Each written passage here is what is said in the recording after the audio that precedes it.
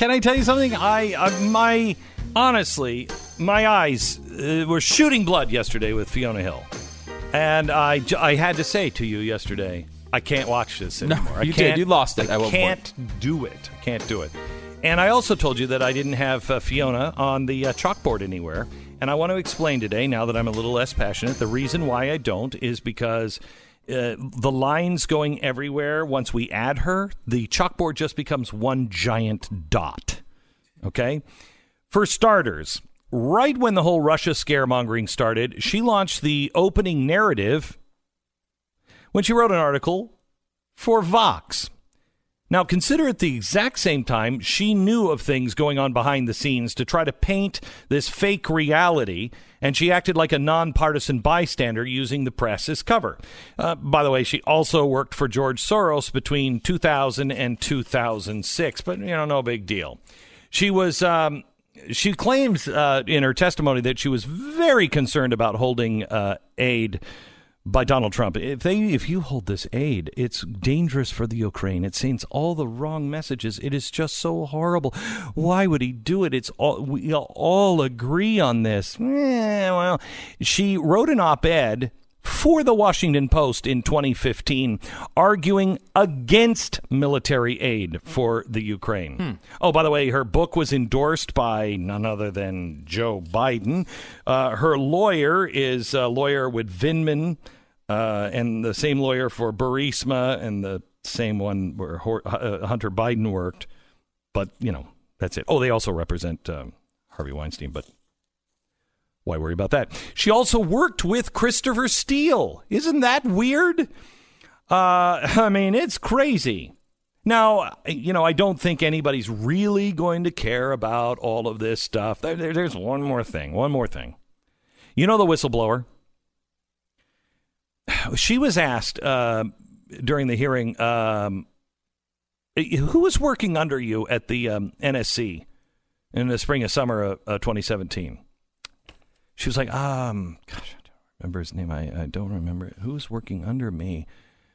I don't remember his name. I do. It's Eric Charamella. Oh, he's the whistleblower. Oh, my gosh. No, don't reveal the whistleblower's name, Glenn. Okay. You could say Eric Charamella, but you can't reveal the whistleblower's name. Okay. Now, the other one that I would like to talk about is George Kent. Now, George Kent, as the Washington Post points out, was trying to turn what I believe is conspiracy fact back into conspiracy theory. Okay, he's like the guy who's like in the alchemist room and is like, if we could, we just did that with gold. If we could just turn it back to lead. He was sent in to debunk 2 points of the GOP's case. He said there was, quote, no factual basis that Ukraine intervened in the 2016 election. That's weird, because even the New York Times reported that, back in the day. A Ukrainian court had already ruled that 2 Ukrainian officials did meddle in the election. They were convicted. Did I mention that? The other thing that he was sent in to debunk, he was wished in to squash the allegation that Ambassador Yovanovitch provided a do not prosecute list to the Ukrainian prosecutor general. That is absolute crazy talk. Why would he possibly say anything like that? He said, quote, I adamantly reject the allegations. I have every reason to believe that that's not true. We wouldn't do something like that. Now, the Democrats and State Department have been terrified of this. They've straight up lied. They have claimed the allegation was later recanted, which we proved was not. They sent in Yovanovitch to make a public denial. We don't do that. That's crazy. That's a conspiracy. And they tapped Kent to come in and say, that's a bunch of bunk. Now, I wouldn't want the American people to know that either.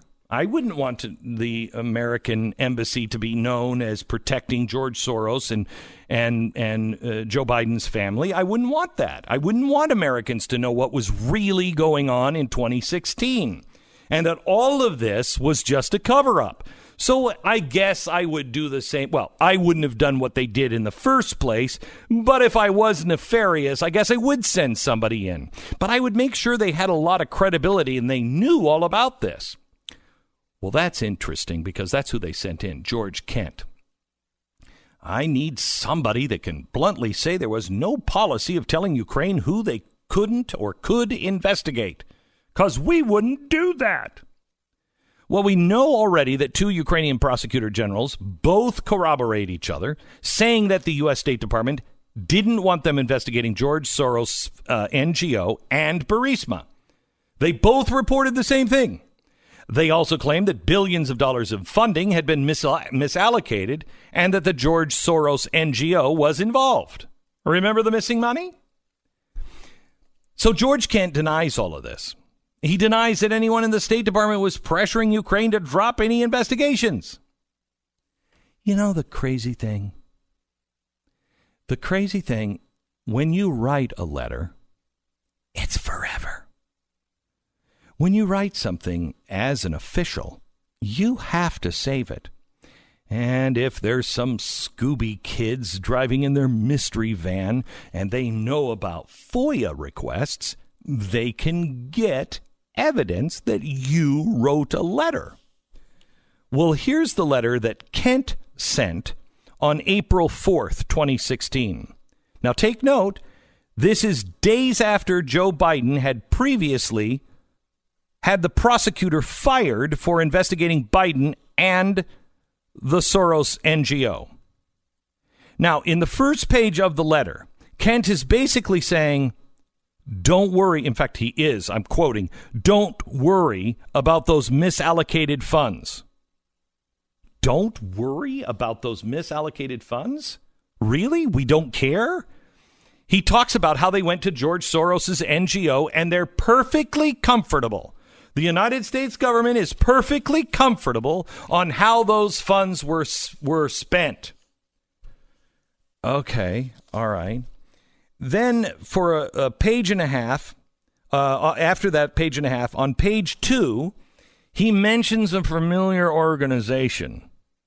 Now, see if anything pops out here. The investigation into the actions of the Anti-Corruption Action Center. That's known as the investigation into the actions of George Soros's funded NGO that we're working with as the United States government to steal your country. And he said the State Department was gravely concerned about that investigation. Gravely concerned about that investigation? Really? I thought there wasn't an investigation. I thought there was no way the State Department would ever say that you shouldn't investigate something, because we just don't do that. Huh. So did Kent forget he wrote this letter? Should somebody refresh his memory? GOP! Should somebody refresh his memory on that, or is this guy just straight up lying? He himself, the Grinch, was pressuring Ukraine over who they could and could not investigate. Because there is an unofficial shadow policy for every diplomat working in Ukraine. That policy is called Civil Society 2.0. George Soros is responsible for that policy. And you can call me anti-Semitic. I was trending. I was so important last night. I was trending, I hear. I didn't even notice it until this morning. I don't really care or follow that crap. But apparently I was trending last night as an anti-Semite. I can't even pay attention to you. I'm distracted by the glare off that thing behind you. What is that again? Oh, that's the Defender of Israel Award. From the... You know who doesn't have one is George Soros. Oh, really? Yeah, this is... This was presented to me by Benjamin Netanyahu. I've heard of him. He's and Miriam and Sheldon Adelson, okay. Which is weird because those guys are people like Media Matters say are working to control Congress and the world. And he's wealthy and Jewish. Wealthy Why and Jewish. Why are they saying that about a person who's They're wealthy anti-Semites, and Jewish? I guess. Must be anti-Semites. But gosh, don't know how I'm an anti-Semite. I was talking about George Kent. We have document after document in their own words, in their own hands, talking exactly about what they're doing, which leads me to what they are doing to us. I go there in 1 minute.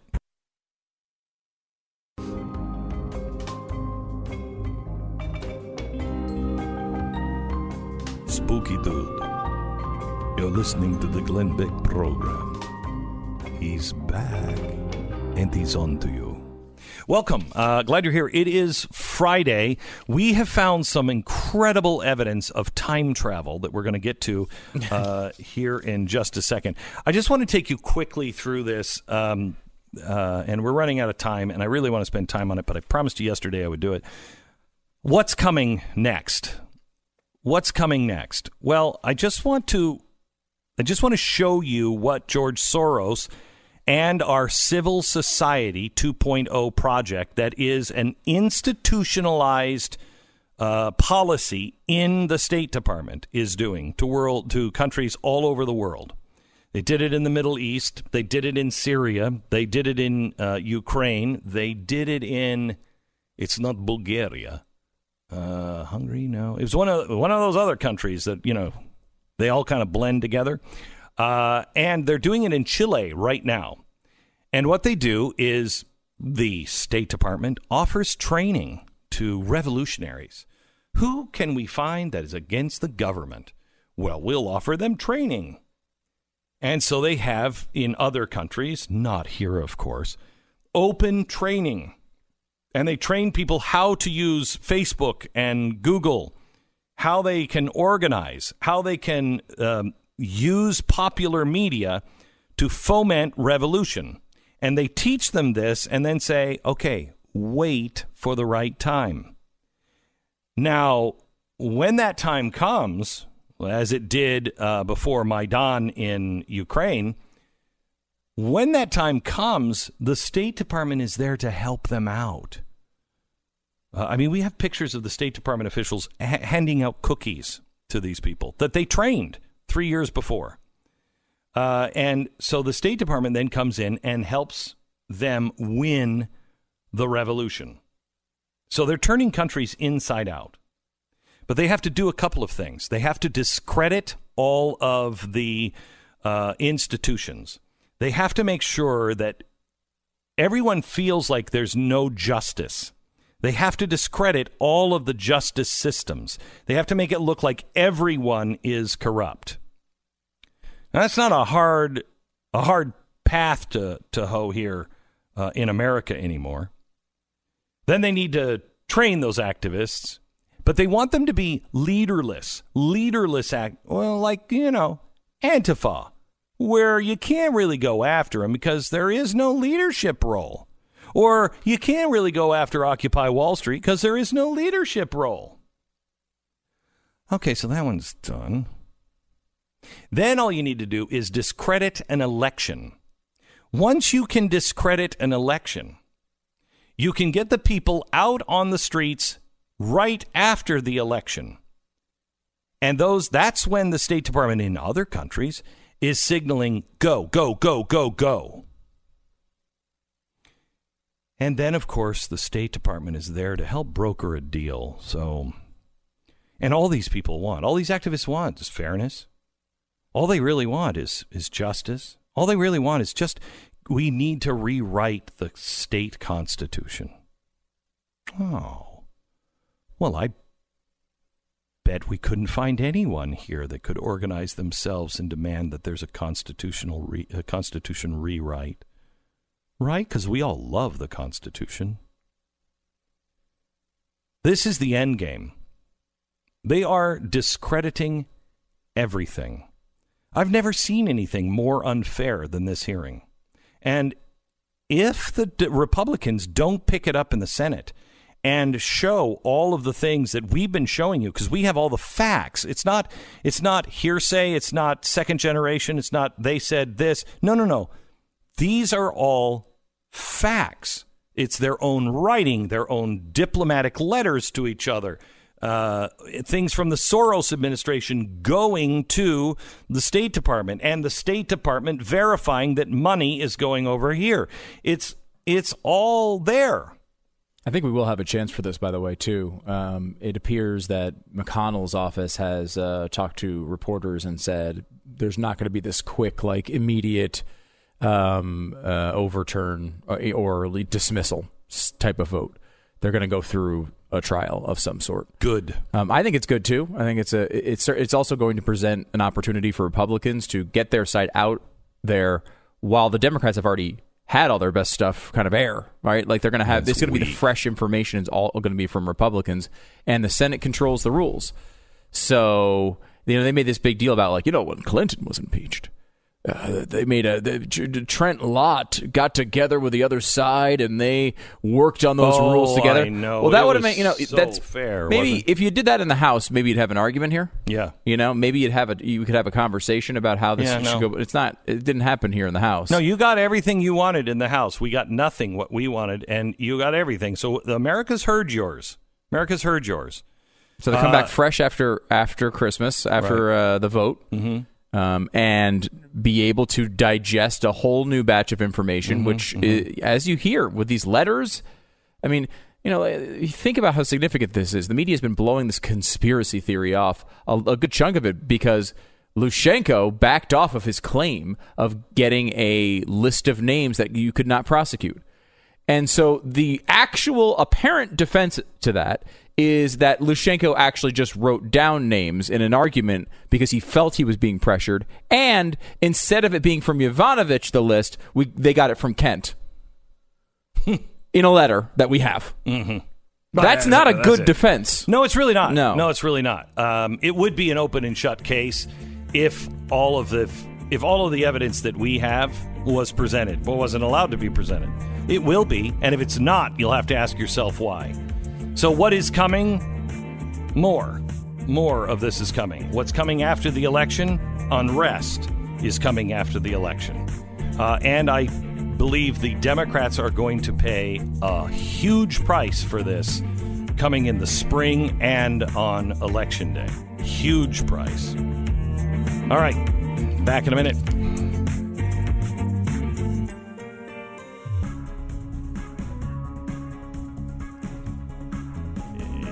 Hello, America. Welcome to Friday. Stu, what's our record like on investigative work? I mean, chasing down conspiracy theories and debunking them or showing that they're real. Perfect. Our record is perfect. Well, I mean, no, seriously. We did it's really good. We did the deal with Popular Mechanics years ago on the 9/11 conspiracy theory. Yeah. Debunked that with them. We're doing really well on the impeachment thing.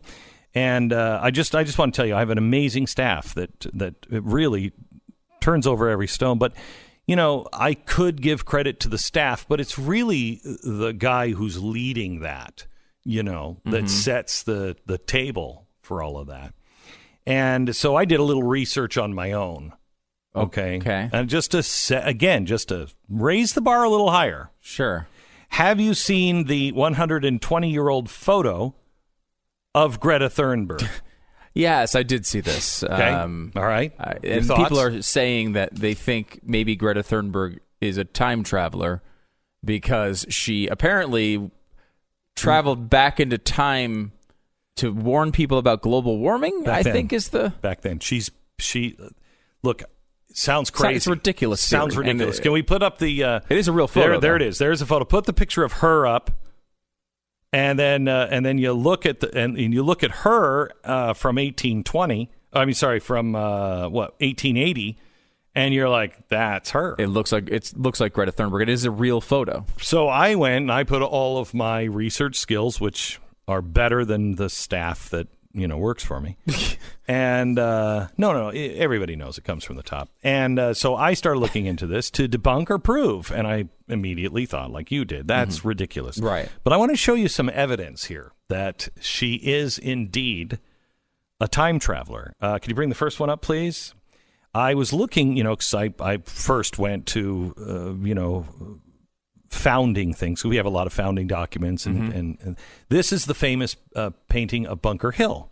And if you look into that picture, you will see up at the top, not the main player, but up at the top of that hill, Greta Thunberg. Oh, yeah, it does look like Greta Thunberg. That's right. That's her. That's her. It does actually look like her. No, but it is. Look at it closely. All right, go to the next. Go to the next one. Go to the next one. Go to the I next will one. give you that. Okay, so that one, we have that. Here's, Neil Armstrong walking on the moon. Yep. Okay. Look behind him. Oh yeah. Kind of in the distance there. In the distance, you can barely make it out. It's Greta Thunberg. Let me see. It's hard to zoom in on that one. No, look, and you're not going to fake that shadow on the moon and everything else. Look at the shadow. The shadow is it is identical. It's hard to tell on that one. Hard to tell on that one. Okay, I'll give that to you. But I mean, it's starting to mount up here that she is a time traveler, and she's been strangely at all of the big events in world history. Give me the next one, please. Look who's at the feet of Elvis. Oh my gosh. Okay, now there she is. All the girls are fawning, and she's looking at the girls like, "How dare you?"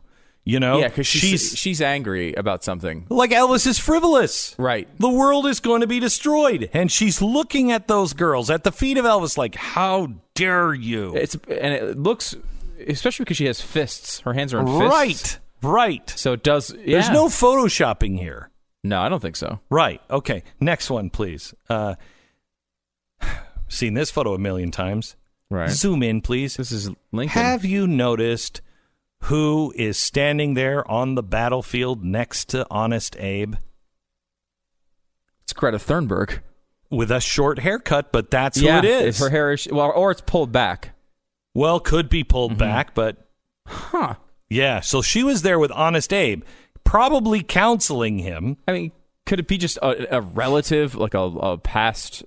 Because it I could go there. I could go there, but let me continue. Starts to, that kind of doubting shakes apart. Okay. Just a bit. Give me the next one, please. There she is on top of the World Trade Center with the plane coming in. Look at that. This is a famous Photoshop, I thought, of right. And 9/11. Why were they photoshopping her face out of it? Right. This is the original. The cover up was putting her face. But that's not even the angle the plane came in. You go ahead, and go ahead. Go dismiss all you want. I've got some pretty good evidence here.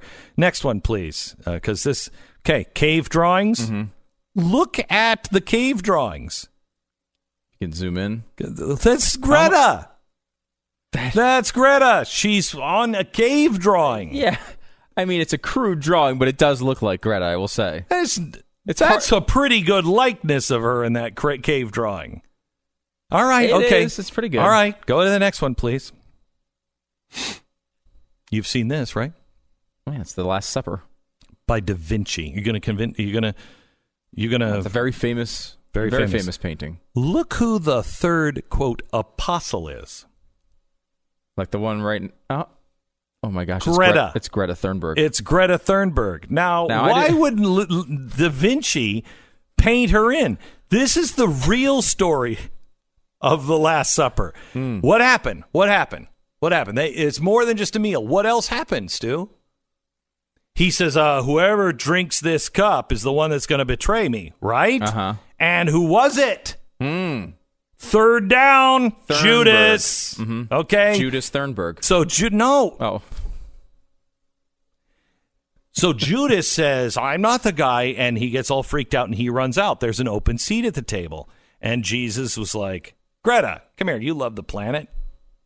That's how that went? That's how it went. So she's sitting in the seat of Judas. She wasn't an apostle. That's ridiculous. But there she is in the Da Vinci.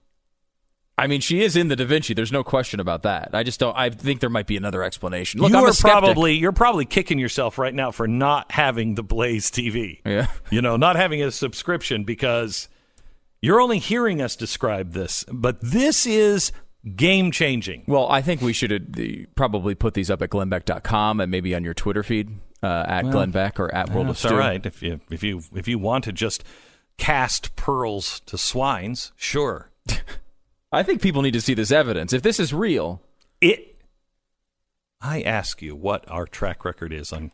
It's very good. What do you mean it was very? There was a time before this segment. It was very good. It all comes up to leadership, okay? Yeah. The staff didn't have anything to do with this. Yeah, They're busy on the impeachment stuff. This is me.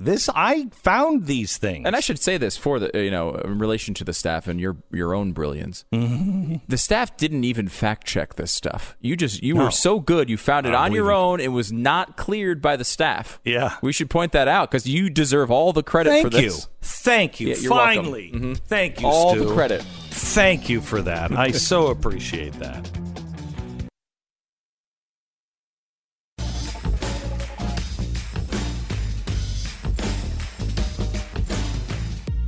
Welcome to the program. Glad you're here. It's the Glenn Beck program. That would be me. I was hired for the job. I don't have a lot of skill, but I was hired for the job because my name was the same name as on the show. So they said, go ahead, try it. Welcome to the program. It is Friday, right before Thanksgiving. Please go to the website 400th.org, 400th.org. You'll find everything you need to share with your family on Thanksgiving, but we need to reclaim that. When I come back, we're going to be making a really exciting announcement, and we'll tell you more about that in about a week from now. Also, just a little shocked by the Thunberg stuff, exposing that. I just feel so much better that there is a time traveler, especially an angry, teenage time traveler. And I know angry and teenage, it's a little redundant, doesn't really need to be said. But I also want to show you something that we're launching tomorrow. It is our podcast tomorrow. This is one of the most exciting podcasts for me. I've been waiting a year to be able to get this guy in studio. He is a futurist. He's worked for everybody. As a futurist, as a consultant for Silicon Valley, for high tech, he sees tech the same way I do. He is horrified by it and thrilled by it, and it's only going to be what choices we make. But you will never hear a podcast that is this well researched and put out about the future. He knows what he's talking about. For instance, I'm going to play a clip here. He's talking a little bit about 5G and how it's going to change things. Beforehand, I was talking about AI, and in the future, you're just not going to be able to get rid of these things because in the future, you're going to be able to have a digital assistant that will say to you after you've had a really rough week and your wife has had a really rough week, the AI will know you better than you know yourself, believe it or not. And it will be able to put all these data points together. And so you'll wake up one morning and it will say, Glenn, yes, what? I've been noticing that you and your wife are a little stressed out. And so if you don't mind, I made reservations at your favorite hotel in Hawaii. And I've already booked the flight and I've cleared your schedules if you want. I know, but I can't really afford it. Well, I've been looking at your finance, and actually we can shift some things around and fully pay for it. Would you like me to go through? Yeah. Now, how long is that coming? How long before that happens? Listen to this part of the podcast. Every 10 years, the industry develops standards and then starts building out the next generation of wireless network.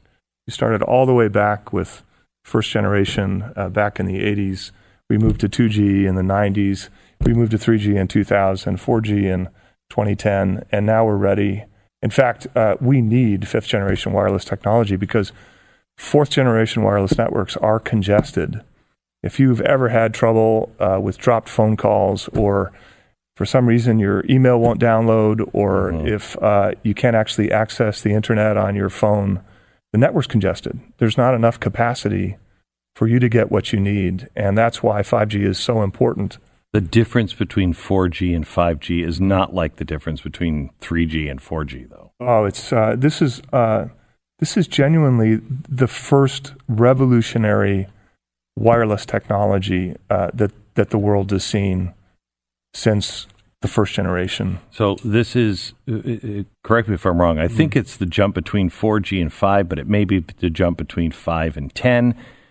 Somebody described it as if 4G is a garden hose, Right. 5G is the channel. Right. So to even make it simpler, our average speeds over a 4G wireless network are about 10 megabits per second.